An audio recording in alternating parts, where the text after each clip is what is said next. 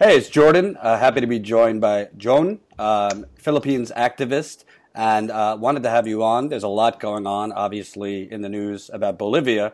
Philippines has some similar things going on that have been going on for many years. Actually, Bernie Sanders just tweeted about it the other day. So, wanted to Mhm. ask you to start. You're an activist. You've been kind of in America as best as you can, fighting for the Filipino people against brutal dictator, President Duterte. For people that don't know anything about what's going on there, can you kind of describe what is Duterte doing and what are the means he's carrying out extrajudicial killings of tens of thousands in the Philippines? Sure, I'd love to. So yeah, I'm Jong. I'm an activist and organizer with an organization of Filipino migrant workers called Migrante, and I also help coordinate for Bayan USA, which is like the overseas chapter of Bagong Alyansang Makabayan or the New Patriotic Alliance. So this is like a network, an umbrella organization of all of these organizations that's fighting for like our shared vision of the Philippines and also kind of share an analysis of what's going on. So we believe the Philippines to be a semi-colonial and semi-feudal society, and that Duterte, in his kind of populist rise to power, really rode on the coattails of this kind of sentiment of genuine change. He had a platform of being against the oligarchs and trying to kind of disrupt the hegemony of the US and all these foreign powers that have kind of kept the country back. Um, and like my personal take is that really is what kind of propelled his campaign. They really like rode on the coattails of people's really frustrations against kind of the old rich and the old system. He proclaimed himself as being like anti-oligarchs and really pushing against kind of like foreign monopoly and foreign hegemony of the country that's kept it back.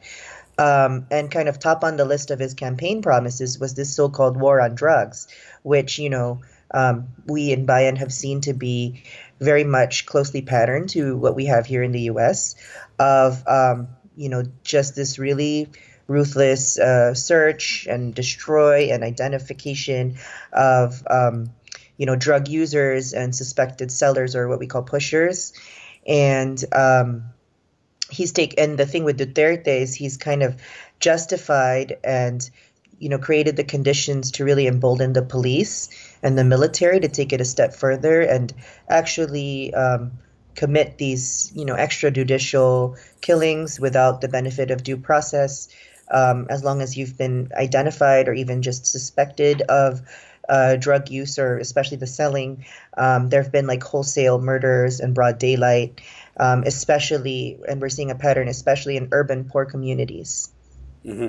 And he, from everything I've researched, is essentially seeming to put out propaganda that these killings are all of, drug traffickers and, calling for the death penalty for people who drug traffic and all those things. But obviously, being that there's no due process, majority of the people he's killing are not drug trafficking or those kinds of things.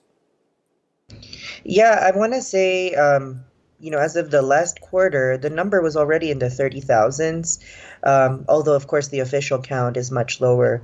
And we in Bayan and our close ally called the Malaya Movement, we believe this to be essentially a war on the poor. Because, as I've mentioned, the trend of these vigilante style, extrajudicial, no due process kind of killings is happening really mostly in urban poor communities and kind of targeting, these small scale sellers. Not that I'm condoning them, but really leaving out the big fish, Hmm. and kind of like failing to recognize not only where the drugs are coming from, but even kind of the social roots of why people have turned to drugs. Hmm. And the economic system there, you mentioned the basically foreign influence holding back the Philippines for decades. He ran against that. What has he done economically? Kind of sounds a little bit like Trump, pretending to be this populist everyman, fighting against Goldman Sachs and the oligarchs and these kinds of things. And then he comes in and litters his whole cabinet with bankers and Wall Street people. Is President Duterte doing anything that would help the poor, help the workers there? So yeah, just to kind of build off of what you said, the resemblance, is really strikingly similar between Trump and Duterte, and the fact that, they've ridden on these populist platforms only to kind of renege on all of that when they got into power. And in the case of Duterte, if you look at his cabinet now, the vast majority are actually military men and generals. That we are seeing as kind of his way to placate the military and keep them on his side so that they don't stage a coup. Mm. But in terms of policy, so one of his other campaign promises was to end a system of contractualization in the Philippines, which in a nutshell is basically keeping people underemployed or in a state of constant like job insecurity so that they would find some kind of employment for a few months, but right under the time where they would gain tenure and job security and benefits, they would be let go and have to find another job. So Mm. Duterte, in short, like really promised um, all of these labor unions that we are going to end this practice. And to this day, we're seeing even more violent dispersals of strikes and no sort of progress in that regard. And then also, his foreign policy, he touted an independent, so-called independent foreign policy. But we're seeing that it's still very much tied to like the neoliberal interests of the global north, these big global powers. Most especially we see him kind of like kowtowing to China, to Russia, and of course still to the US. And I say that especially given the colonial ties that the US had in the country. Hmm. And with China, there's been a lot of contention. Seems like he has let Chinese ships into the South China Sea, which is obviously a contested area. Can you kind of talk more about what he's been doing as far as it seems catering to China? So yeah, we actually call it the West Philippine Sea because Oh, it is very much a contested area, but that's fine. yeah. Um, It's but the white American in me. I didn't know. No, it's okay. But so like that area with the Scarborough Shore and the Spratly Islands is very rich in oil, and it's actually one of the richest like coral deposits also in the world. And it's if you look at the location, it's a very vital trade route, which is really understandable as to why China would really want that. Um, but there was a resolution from the United Nations Convention on the Law of the Sea in 2016 that actually declared it in favor of the Philippines and Vietnam and other neighboring countries that it's not China's territory. And that if it's under a nation's sovereign territory, they have exclusive rights to fishing and all that stuff. But what the trend has been happening recently is that Duterte has been kind of passively allowing these ships to conduct fishing operations. And there's even, I think, a man-made island right now in the West Philippine Sea that is Chinese property. And there was a couple months ago, right around the time of a State of the Nation address, there was a fishing boat, a Filipino fishing boat, that was pretty much attacked by a Chinese kind of naval warship, and Duterte pretty much was silent on the issue. Hmm. And there's been issues with Duterte and women. I know that there's been criticisms of him for sexism and macho leadership. I don't know if I'm getting that right. Can you kind of talk about him and Filipino women? Yeah, he has consistently made, very sexist remarks in his speeches. Um, he's talked poorly of the Vice President, Leni Robredo, because she was recently appointed as this drug czar that they're okay, the drug war isn't working out, so we're going to put you in charge, kind of like a catch-22. And Hmm. then him and one of his handpicked senators who used to be police chief said, you can't cry and you can't sit pretty while you're in position. So kind of very, very, just sexist remarks. He's also said things such as for women activists, like in one of our member organizations called Gabriela, he's accused them of being members of the guerrilla group, the New People's Army, and said that, if captured, he will quote unquote like shoot them in the genitals, or he'll allow the armies to shoot them in the genitals. Jesus. So, of course, everything you've described about this man, the United States is funding him in the Philippines. I'm not against the U.S. giving money to the Philippines, but how can the United States, we scream about Russia's tyranny and, Vladimir Putin is a madman and a brutal dictator. We scream about Mohammed bin Salman butchering a journalist, but we're just dandy with this maniac. I'm calling him a maniac. In a murdering spree of tens of thousands of people. And I mean, obviously it's President Trump, but I don't hear anything from the Democratic Party about this either. What is the United States' role here? Why are we basically funding Duterte's madness? And have you and your organization gotten any feedback from any politicians here about this? Sure. I think I can speak on that. So, just to give a little bit of context, to kind of show concretely what the U.S., our tax dollars are funding, there has been like recent promulgations like Memorandum Order 32, which basically places three large regions of the Philippines under a de facto martial law. It's called state of emergency, but we know what that means. And then there's what's called Executive Order 70, which is called Operational Plan Stability. So what this does is it kind of empowers all the local government units to conduct its own kind of McCarthyist, witch hunt of anything remotely leftist and, tag them as communists, tag them as terrorists. And we're seeing a rise in the intensity of attacks on our organizations, Bayan and its member and ally organizations. In the past 15 days alone, there have been more than 100 arrests, missing activists or even killed activists, paralegals, lawyers, and unionists, and any shade of left that you're in, you're in danger. So we're really calling this an all-out war, an all-out crackdown on, any progressive strand in the Philippines. And I think the U.S. role in this is that a lot of what these leftists and, Bayan member orgs and our allies fight for are direct opposition to the interests of the U.S. in the region. And that's why we see that in the past year alone, and this is a figure, there have been 193.5 million US dollars, our tax money, funding counterinsurgency training and also so-called modernization of the Philippine Army and police. And we're seeing that it's being put to use in this violent suppression and repression of legal activists. And is the United States' interest simply the oil in the region, or are there other interests?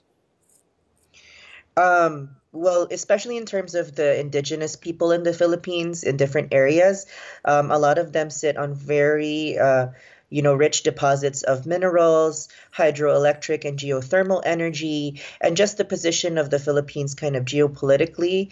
It's a very strong foothold into the region. And I guess from the U.S. perspective, could be used as a foothold kind of to keep China in check, which is why, we see all this rhetoric against China, but then, we kind of see there might be some sort of vested interest in there and how the U.S. kinds of drums up that propaganda, but is silent on its crimes, on Philippine soil. We recently commemorated I believe it was the 5th anniversary of a rape murder case of a Filipina trans woman that was actually brutally murdered by a U.S. Marine while they were on liberty in the country. And her name is Jennifer Laude. So you're Filipino activists, your organization, what are like the key demands? Also, I believe President Duterte was reelected within the last year or two. So what are the key demands that immediately you want viewers watching, U.S. citizens and citizens around the world to be calling for in the Philippines? So yeah, we're calling to to stop these raids, stop these killings, these attacks against really legitimate grassroots, community-based and oriented organizations. And we're calling to defend all of these human rights defenders, whether it be in any kind of form you can. We're in touch with the House Subcommittee on the Asia Pacific, and we a couple months ago in July around the State of the Nation address in the Philippines. We were able to have a special hearing on the region with the Philippines included. But I think more concretely is to really help us in our organizing and lobbying to stop the funding of the Philippine National Police and the armed forces of the Philippines that are committing these atrocities, both these attacks and raids of suppression, but even the above mentioned drug war that's really hurting and killing the poorest of the poor in the country. And like I said, that's 193.5 million of our U.S. tax dollars that could be used to fund stuff here, schools, healthcare, roads. And yet it's going to a foreign country and for those kinds of purposes at that. So that's something that, as a US citizen, you might not even know anyone that's Filipino, but we all have a stake in this because, at the end of the day, it's our money and it's our future. And we're seeing the effects of this US foreign policy on countries like the Philippines. And my last question, broader than the Philippines, it seems to me when you look at, I mean, every month or two, there's another coup attempt that tries to topple a more leftist leader. We're seeing that in Bolivia now, Venezuela, other countries. It's either the United States basically pulling the levers of power to get rid of leftist leadership and suppress workers fighting back in these countries, or the United States pouring in money and resources to keep in power right-wing fascists. Do you see that this is interconnected? Philippines struggle with Bolivia, Venezuela, and other countries dealing with this right now?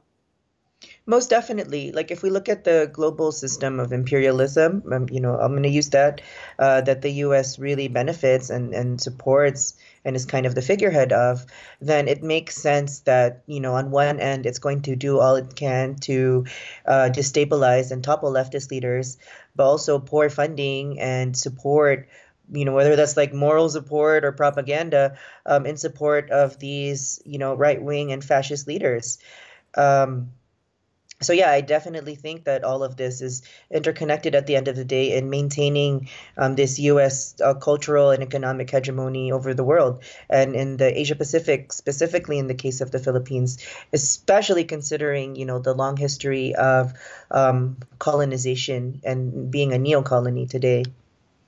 Yeah.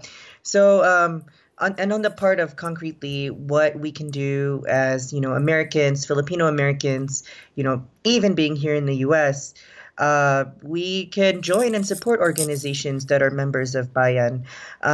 Just this past week, we had a national week of action to condemn these rise of raids and attacks on our sister organizations and founding chapters back home in the Philippines. And just remembering that, the U.S. has an active interest in suppressing, the rise of the people's movement in the Philippines to maintain the Philippines the way it is. These actions happened across different cities in the U.S., New York, L.A., San Francisco, Chicago, and lastly in D.C. We were a 100-strong crowd in front of the Philippine Embassy, and we led the action with Communication Workers of America. They had a speaker, speak about their experience in the Philippines with a call center agency union, and one of the organizers is actually one of those that was arrested in this earlier part of this month.